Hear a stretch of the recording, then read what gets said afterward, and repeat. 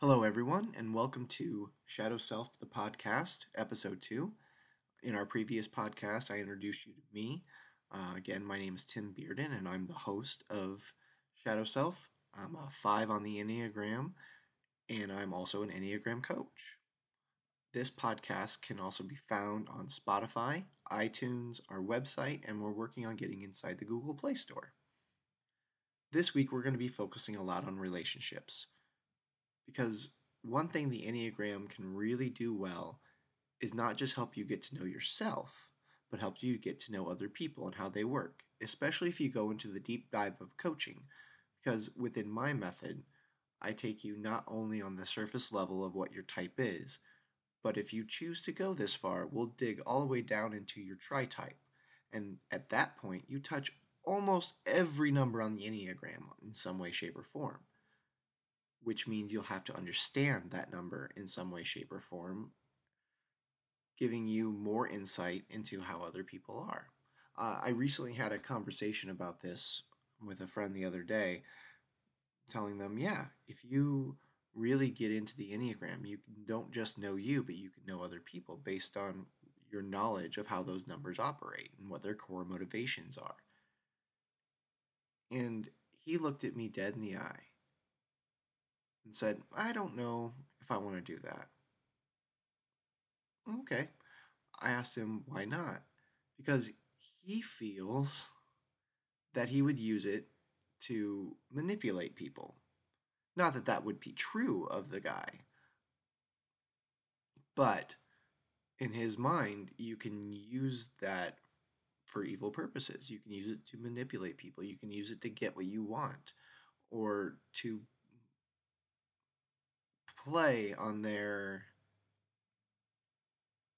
insecurities because you know them. You know how they were insecure, what their fears were. It makes perfect sense. But to that end, it can also be used in conflict situations or in coworker situations or familial situations, romantic situations. That's not necessarily trying to get you to do what you want them to do, but it's more understanding how they communicate with you. And that's really what we want to get to when we're talking about understanding other people with the Enneagram. We don't want to pull the wool over their eyes. We don't want to be able to kind of carve a path into their canyon. What we would rather do is understand how they're talking to us and how we can relate to them. So, like I already mentioned a couple of relationship types, but let's go through the list. We have coworkers, employees, bosses, clients, familial, parental, platonic, romantic, and the list goes on and on and on. Now, at that point, you understand that there's a lot of different people there. So there's a lot of different personalities that you're going to have to interact with at any given time. Knowing yourself is half the battle. You can understand how you communicate. You can understand your blind spots. You can understand where those are going. But that's really short-sighted.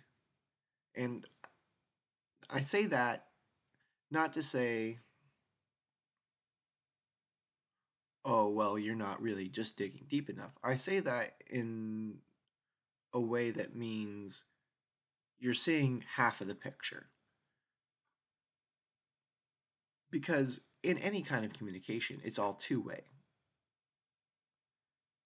If it's healthy communication, it's two-way.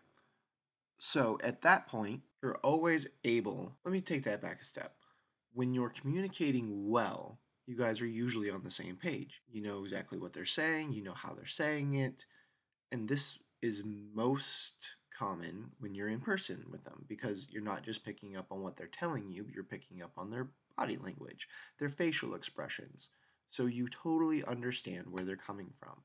Where a lot of our conflict is coming in now in the 21st century is over the internet and over text message and over these ways of sending letters that honestly we sent years upon years ago. but now it's more of an instant thing. So instead of taking the time and writing out our thoughts and really making sure that we express everything in a healthy way, we're able to do knee-jerk reactions just the same as we would be able to do in person. And without the body language and without those facial expressions, that makes it a lot harder. So understanding how a type will communicate, if it's going to be brief, if they're going to use certain words, if they're going to say it in a certain way, that will help you a long way from committing what Beth McCord calls a suicide. And a suicide is assuming what the other person meant before giving them a chance to explain it, or assuming what they intended. We all do it. I do it. And it's not that we want to do it on purpose, but our emotions take over. And that's very typical of most of us. Even for the fives who we do not want to admit we have emotions or that we express them, but we do just the same as everybody else. We just may not do it in the most overt of ways sometimes. So, knowing that about me, that I'm not going to always admit that I'm having an emotion, I may think that I'm just firm, direct. But it was pointed out to me that I do tend to come off as angry when I feel like I'm just being firm and direct and just wanting to get to the point. It rubs the other person the wrong way. And that was a blind spot for me, and we all have them. We all know about the stress and growth paths, but there's one path called the blind spot path. And this is something that we only do around people that we're really comfortable with.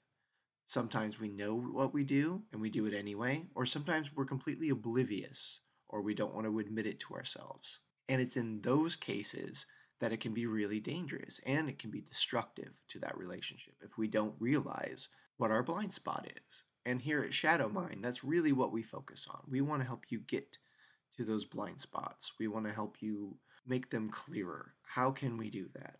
Well, first we work with you. And at that point, we understand your number, we understand your wings, we understand all four paths, which are stress, blind spot, growth, and convergence. And think of the convergence path as taking that stress number. For me, it would be a 7. And I would pull the healthy parts of the 7 instead of the unhealthy parts of the 7. So moving it from a stress piece in my life, which it still will be. And that's not saying it'll never be. Not to say that it'll never go back to the stress point, because it can't. But with the Enneagram, you are able to recognize those stress points a lot faster and correct them almost in real time. But in understanding yourself, you also have to understand how others communicate. So you'll have 4 numbers right off the top. You'll have your main number, and you'll have your 2 wings. And most of the time, you're going to understand kind of where you go under stress. You may not know the number of it, but you know how you act under stress. Because that's what most of us pay attention to. Take an empath, for example. An empath is someone who can read someone else's feelings, not just understand them from an observation standpoint, but they feel them. If you're happy, they feel happy. If you're sad, they feel sad. But negative emotions are stronger than positive ones. Think about Ghostbusters 2, the big pink slime river at the bottom of New York. It took all of the New Yorkers' negative emotions. Now, New Yorkers don't just have negative emotions, they have positive ones too.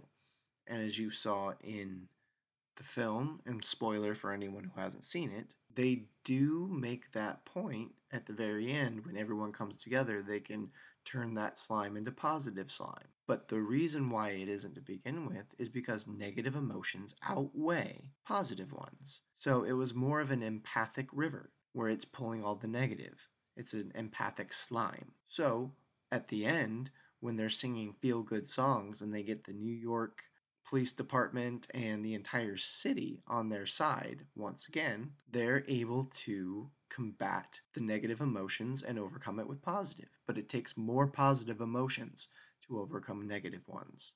And when those negative sides come out of us, it's more noticeable to us. Say you're a parent and you have a little kid that always wants to get in the candy jar. You turn your back for a few seconds and then their face is covered in chocolate. You're going to negatively react to that. Maybe you're going to yell. If you're a spanker, maybe you're going to spank the child. Maybe you'll throw it on timeout, ground it. But a lot of times, if you go overboard, you feel guilty about it. And you're like, why did I do that? Like, that wasn't a big deal. That was actually kind of funny. That's because they hit a spot in you where it activated that blind spot because it's a really close relationship. So, knowing that about yourself, you can correct. Knowing that about yourself, you can correct how you handle that type of situation in the future. You're not going to be perfect at it every time. Heck, I don't know that anyone that would be, other than Jesus Christ himself, probably. But you can make it a more manageable situation. And knowing your type also knows how you react to certain things. You understand your activation points. You understand what things bother you, pet peeves, for example. A lot of people, when they're talking to us, they don't always know what those are, especially if they're not someone that we interact with on a daily basis, like coworkers. Not every coworker you're going to interact with on a daily basis unless you work for a really, really small company. So at that point, it's going to be very easy to misinterpret what someone else is going to be trying to ask of you and how they ask it.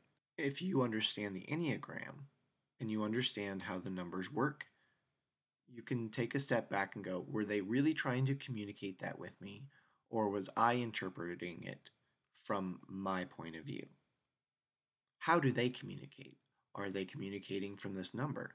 Okay, if they're communicating from this number, how can I communicate with them in a way so they understand that it bothered me, but also in a way that's not going to put them on the defensive?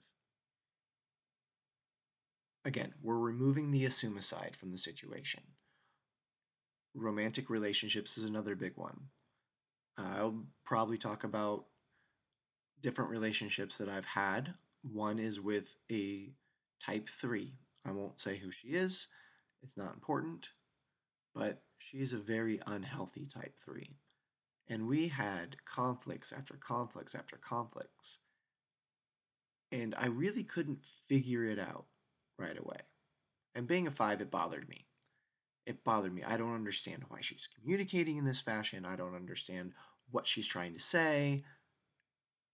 And then when I started learning the Enneagram and more about myself, I'm like, oh, yeah, sure, I could have approached that better. Oh, yeah, I can come off as detached. Yeah. Ooh, yeah, intellectually arrogant.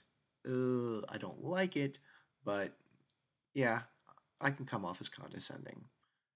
So I make up for what I can do, and I change what I can change about me. But you can't change another person, right? Only they can change themselves if they want to change.